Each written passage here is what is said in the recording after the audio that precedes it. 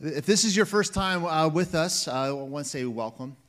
We are a church that seeks to follow the way of Jesus for the good of Westchester. And so very specifically, we're going to be entertaining this, exploring this, and hopefully being shaped by God's word and spirit to become that type of church even more thoroughly this coming fall. Because this fall, we're going to be working our way through the Gospel of John. And John's Gospel, it's very fascinating. It's a book that is rich with theology, that as you go through this Gospel, you have this clear understanding of who Jesus is. But you are also being shaped by God's Word as well. And it's a story it's a gospel that has a very unique beginning. It says, in the beginning was the Word, and the Word was with God. But just go back to in the beginning. It's a gospel that really retells history, and it helps us understand that Jesus is linked to creation. And as that little prologue goes in John 1, in the beginning was the Word, then you see that the light has come into the darkness. And so I want to just highlight our worship guide. You will notice that there's a leaf that's drawn on that worship guide, and that was actually drawn for us by a friend of the church, Crystal Young. And this is what she wrote about her artwork, and this is on the inside of your worship guide. Sunlight illuminates a leaf's veins, infusing them with the energy it needs to grow. And this process parallels Jesus' work of illuminating and speaking truth to our deepest needs. In the opening chapter of this gospel, John has a lot to say about light, that light comes into this world and into this darkness. Light is truth. It displays all things in powerful honesty, and yet this light is also grace upon grace. This light is life because this light is a person, Jesus. In this gospel, we see light in action, and we watch as Jesus reaches through people's facades, questions, and accusations, illuminates their souls, and offers life-giving nourishment. That's a very clear picture of what Jesus does in this gospel. And so we're going to be considering just how Jesus does this over the next few weeks. So specifically today, we're going to be looking at Jesus and your questions. And this is going to be coming from John 1. So if you would open up your worship guides, or you can follow along the wall behind me. We're looking at John 1, verses 35 through 53 to the end of the chapter.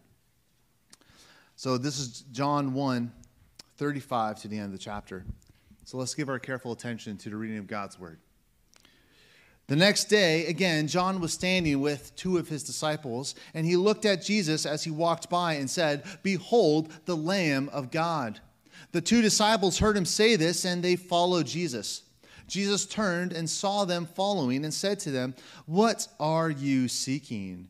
And they said to him, "Rabbi," which means teacher, "where are you staying?"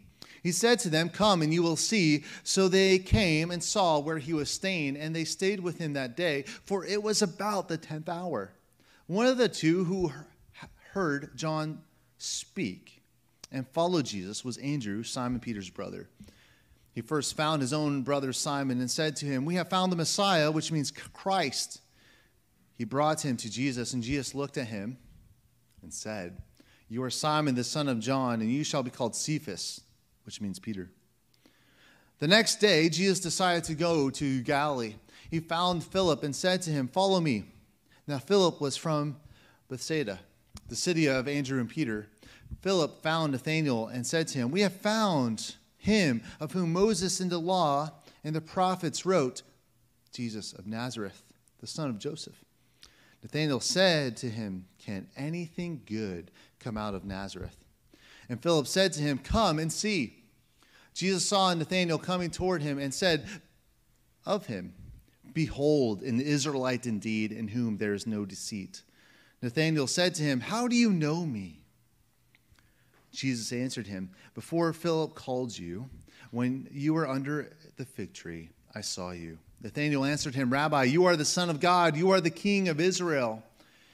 And Jesus answered him, Because I said to you, I saw you under the fig tree, do you believe? You will see greater things than these. And he said to him, truly, truly, I say to you, you will see heaven opened and the angels of God descending and descending on the Son of Man. This is the gospel of our Lord Jesus Christ. Praise be to Christ. Friends, let me pray for us. Father God, we thank you for your incredible gospel, and we pray now that as we look at your word, that we would see your word for our lives this day, and that we would be shaped by your love, by your grace, by your spirit, and your word for your work in this world. In Christ's name I pray. Amen. 1 out of 5 Americans do not believe in any God of any sort. 30%, that's 3 out of 10, 30% of Americans say they are unaffiliated with any religion. So they will check none on surveys, and hence the religious nuns. See, people are skeptical, but specifically when you come to the Christian faith, people are skeptical of the Christian faith. At first glance, as you read through the Gospels, it's actually very easy to believe that Jesus was a real historical person. Jesus' life and his teachings are actually well documented, both within Scripture, but also outside of Scripture as well. And so it's actually very easy for us to believe, it's very easy for people to believe, without any Christian faith commitment whatsoever, that Jesus died upon the cross. But what is outlandish, what is audacious about Christian belief goes even further, because Jesus claimed to be God. That Jesus, with his death, he said that his death accomplishes something, that Jesus' death reconciles you to God. That's what Jesus is saying. That Jesus says that I have come so that you would have joy. I have come so that you would be set free. These are audacious claims. That Jesus says that, hey, I have the power to forgive sins. And what does he say? And even people around him are like, hey, who is this who pretends to have this authority that only God can do?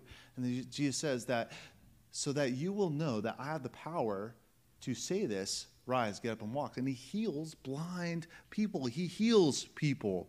See, the Christian faith is full of audacious claims. That Christians even say that one man came back from the dead, and that because of his resurrection, we have eternal life because of everything he has accomplished. And so as we look at this passage here in John 1, these verses help us understand a few things. These verses help us understand what to do with our questions, what to do with our skepticism. Because as we will see in this passage, questions are a good thing. Questions are a good thing. That Jesus even says and offers this invitation over and over again. He says, come and see, or follow me. And so one of the things that we'll be seeing is that following Jesus can never be a theory.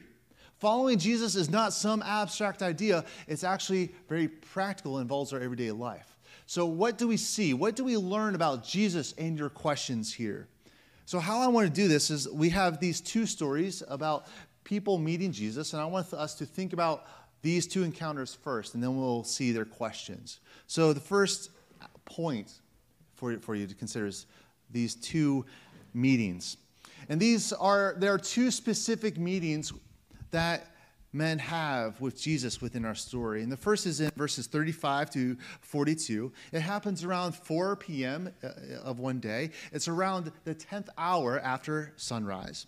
And to just kind of rehash the story a little bit, John, who was actually Jesus' cousin, he was pointing to Jesus saying, behold the Lamb of God. And if you know John's ministry, his entire ministry is one of a herald, or perhaps an announcer, a forerunner. His entire job is to prepare the way for Jesus, to basically point to him and say, that is the Lamb of God. So even later on, when pretty much all of John's disciples were leaving John to go after Jesus, the loyal followers of John said, aren't you a little bit jealous? And John says, he must increase and I must decrease. And so it's in one of those moments where Jesus comes by John for perhaps the first time or the second time, and John just says, hey, that's the Lamb of God. And so upon hearing John say, that's the Lamb of God, two of his disciples, one of them is Andrew, just go after and follow him. And they're just walking after him. And then I really like how the text just puts it in there, that verse 38, Jesus turned. That they just started following Jesus, and Jesus just turned to see them there. It's like, what do you want? It's like, and what is their answer? Where are you staying? Where are you staying? And so Leslie Newbegin points something out in his commentary on this passage. That Leslie points out that this is just a mere request. Like, hey, where are you from? What is your address? Like where are you staying? But there's actually a question beneath the question. But as he says, Leslie says, that we shall see that the goal of all human seeking is that we want to know where Jesus is staying. If you look at John 4, John 15, John 14, John 15, John 16, that Jesus says that he abides in the Father and the disciples abide in Jesus. That Greek word for where your residence and abiding is actually the same word. And so where are you abiding is actually, that's a question, and Jesus actually understands something about this question, that there's a question beneath the question. They don't just want to know where is he's staying. They want to know, they are asking for a true heart question that comes from the depths of their hearts, that they're longing to be with God. And so how does Jesus respond to that? It's simple. He doesn't even provide an answer. He doesn't say, oh, I'm from Nazareth, or I'm going to Cana. Nope. He just basically says, come and see. That's Jesus' answer. And that's important, as we'll see in a second. But the second encounter, the second meeting, is verses 43 to 51. It's the very next day. And this is after Andrew goes to find his brother Peter. But the second meeting is when Jesus finds a man named Philip. And his command is an invitation that he says to Philip. He says, follow me. And so at this moment, it's worth pointing out that Jesus is behaving like a rabbi that the world has never seen before. Jesus is acting in a very unique way for any teacher or leader of a school. See, in that historical moment, if you wanted to study under a rabbi, it would be a very similar thing for you to apply to a college. You are the one who goes out and researches what are the best schools, what is the best program, who have the best teachers. That's what you do in our world today. You go and find the best school that will help you. Or, there's an attraction of personalities. I want to learn under you. But what Jesus is actually saying, he flips that. He is actually the one going after. He is the one who is recruiting. He is the one who is actually saying, hey, you applied, you just don't know it, and you should come and follow me. So Jesus is actually being the one who goes after them. And this actually helps us understand something even further in the next few verses.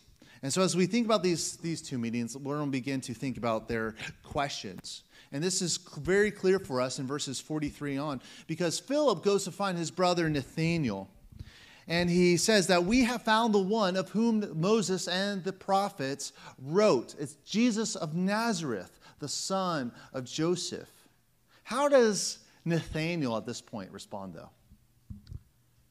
Can anything good come out of Nazareth?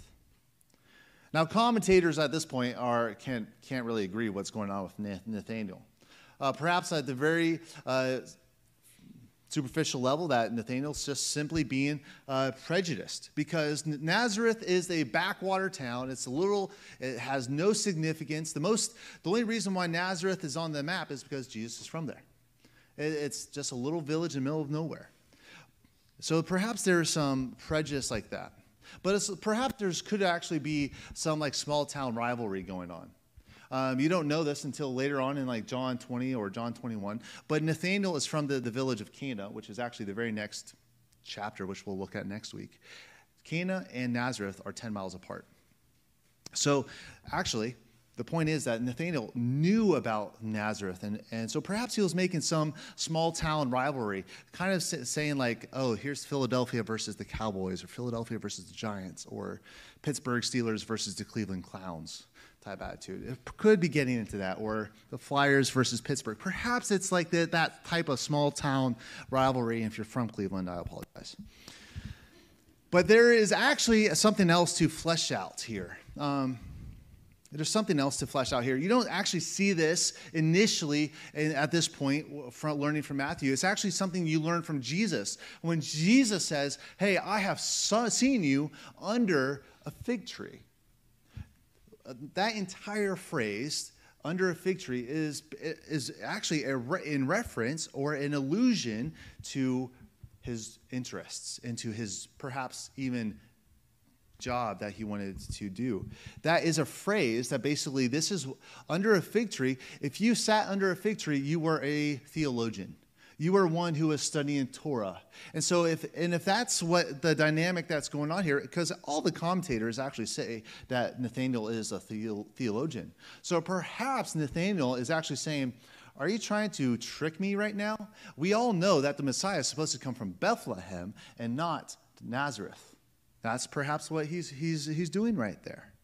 And so at this point, he asks this question. My point is, we have no idea what is going on beneath this question of, can anything good come out of Nazareth? But at this point, Philip, what does he say? Come and see. Where have we seen this before? You saw it like 24 hours earlier, not even 24 hours. It was just the verses before. That this is actually what Jesus says to Andrew and the other person. He says, come and see. So right now, I just want to point out that he is simply rehearsing, reusing Jesus' own words. That Philip does not try to prove Jesus or justify Jesus. He doesn't even go on to say like, hey, he has caught my heart and I'm chasing and I'm going to follow him. He doesn't say that. He just says, come and see. That's all he does. That's a very beautiful picture of discipleship, actually, of what it looks like for you to follow Jesus Christ. It's where you internalize Jesus' words and speak them. And so as you think about this, just a highlight to prove this even further, and this has to do with our skepticism, that Philip does not try to prove Jesus. He does not push Nathanael. He's not even dismissive or blows him off. He says, let's pursue your question. Let's pursue your question. And he invites him to come alongside with him. And so this is actually where we learn something about healthy skepticism. Because the healthy version of skepticism actually asks questions. It's curious. This skepticism, the asking of questions, it's necessary. It's necessary. Because skepticism, this healthy version of it at least, preserves the distinction between blind faith and which is just foolish credulity, and genuine faith. Because your questions, what this means is that your questions are a very legitimate starting point for you to begin an exploration to Jesus or Christianity. But what this also means is that while your questions are a very legitimate starting point, they cannot, nor can they ever, have the last word. Skepticism is not meant to have the last word. That is no longer healthy. In order for you to learn, you actually have to listen, you have to hear, you have to entertain and consider what Jesus' answer to your question is. And so understand, this is very different from how our culture talks about skepticism, or how our culture weaponizes doubts against the Christian faith. Because our culture uses skepticism as a reason to check out and simply dismiss belief. That if you have doubts, this is what our culture says, that if you have doubts, it's just okay to just say, I'm going to consider them. I'm going to consider the Christian faith. I have my questions. I'm just going to dismiss the Christian faith. But the way of Jesus is actually very different. He says, let's pursue your questions. Let's consider them. Let's actually pursue the answers that are important to you. But even as Jesus does that, as we even saw this just briefly, like, where are you abiding? There are questions beneath our questions, and we aren't even aware of them. But you know who is? Jesus. What's the second question that Nathanael asks of Jesus? How do you know me? How do you know me? Again, this is where we're beginning to see that Jesus is a different person. He is unique. And so let's think about what it means to actually follow Jesus here. Because what's going on with Nathanael, his skepticism does not prevent him from coming and seeing. It's not preventing him from coming and seeing. And so, actually what goes on, what is about to happen is that Jesus offers some of the highest points of praise that any Israelite could ever receive, that could ever be offered, because Jesus actually honors those who follow him. And so this is where we're thinking about following Jesus and being honored by him. Because when you follow Jesus, he honors you. How have we seen this in our passages thus far? So he honors Andrew and his brother, actually Andrew's brother. Andrew goes and tells his brother Simon. He says, hey, we have found the Messiah, which means Christ. This is verse 42. And so Simon comes to meet Jesus for the first time. And Jesus looks at him. And he says something. But right there I want to highlight something that Jesus does, that he just looks at him. Again, Jesus knows you. Nathanael actually voices that question. How do you know me? And so Jesus, looking at Peter, there's no other conversation recorded for us. He gives him a nickname. And what's his nickname? Rocky. It's Peter, Simon Peter.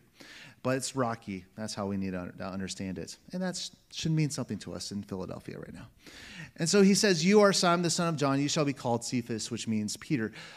I just want to highlight, on day one of Peter following Jesus, Jesus gives him a nickname. Think about how nicknames are used within your own life. Now, nicknames can be used to really tear someone down if you're bullied and such, but also nicknames can be words of love and empowerment. That's incredible. So if you think if you think about, one example could just be if someone says, hey, you that team over there, those underdogs, they're like the 300. Nothing's going to get past them. That's the idea. That's going on. That nicknames can be endearing and empowering. So that's one way that Jesus honors his disciples, the disciple Peter. He also honors Nathanael. Going on, looking at verse 47, behold, an Israelite indeed, in whom there is no deceit. To actually understand this, we need to jump ahead. But this is truly some of the highest praise an Israelite could get. And jumping ahead, actually. Verse 51, truly, truly, I say to you, you will see heaven open and the angels of God ascending and descending on the Son of Man. So, taking a step back, there are the patriarchs of the Israelite nation. There's Abraham, there is Isaac, there's Jacob.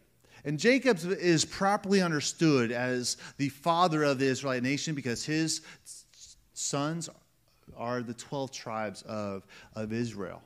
And so, but what is Jacob's name that the Lord gives him? He says, you are Israel. But that is an important name change. When you think about the word Jacob, Yaakov, that means the one who usurps, one who deceives. That Jacob stole his birthright from Esau. He is a deceiver. And God, this is an incredible story of redemption. It's an incredible story of love that God rescues and renames and restores Jacob, and that is seen in being renamed. But then there's another passage that Jacob is running away for fear of his life, and he falls asleep, and he has this vision, and he sees heaven open down and angels arising and going, descending and ascending, and Jesus alludes to that. The point that I'm making here is that the true Israelites, That Jesus is looking at Nathanael and saying, you are a true Israelite, even more than Jacob. That's an incredible compliment that Jesus can honor him with. And so even he's noticing something about Nathanael's heart, that Nathanael is actually in pursuing truth. And so Nathanael's like, how in the world do you know me? We haven't even had a conversation yet, and you see right through me. See, Jesus honors his disciples. He honors the person behind the questions, and that is because of who Jesus is. All along, this is actually a very powerful passage when that on day one, the disciples understood something very significant about Jesus' life and his ministry, that Andrew says to his brother, we have found the Messiah. And that Andrew being told by John that this is the Lamb of God. And then to even continue even further, that this is the one about whom Moses and the prophets spoke about. But then as Nathanael hears Jesus speak into his life and sees right through him, he says this, you are the Son of God. You are the King of Israel. See, Jesus is this incredibly unique person in all of human history.